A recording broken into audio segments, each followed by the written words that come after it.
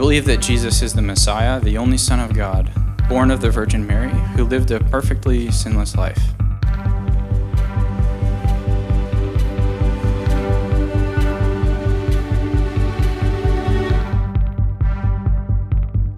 In his unjust death on a Roman cross, he is the propitiation for my sins, not for mine only, but for the sins of the whole world.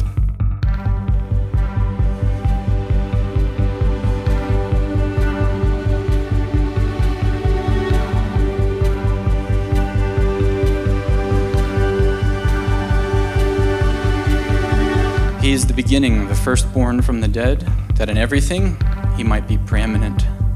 For in him all the fullness of God was pleased to dwell. Christ is the one who died. More than that, who was raised, who is at the right hand of God, and who indeed is interceding for us. The powerful working of God raised him from the dead.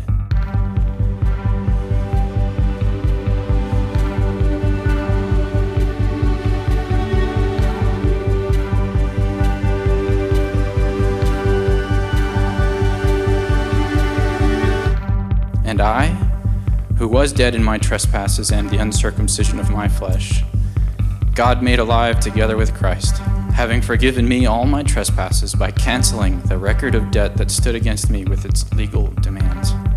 This he set aside, nailing it to the cross.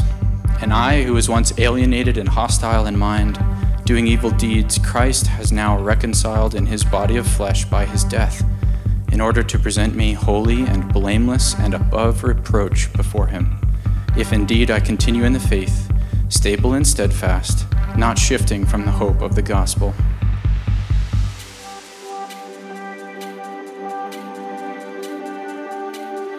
There is therefore now no condemnation for those who are in Christ Jesus. I have the confidence of the Apostle Paul, that if I have confessed with my mouth that Jesus is Lord, and believe in my heart that God raised him from the dead, I will be saved. Therefore, since I have been justified by faith, I have peace with God through our Lord Jesus Christ.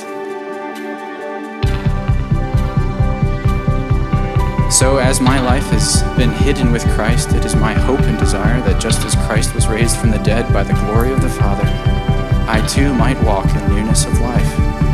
Christ is my Lord, my Savior, the founder and perfecter of my faith, who reigns now from heaven. As I am to be baptized, I declare that I am his now and forever.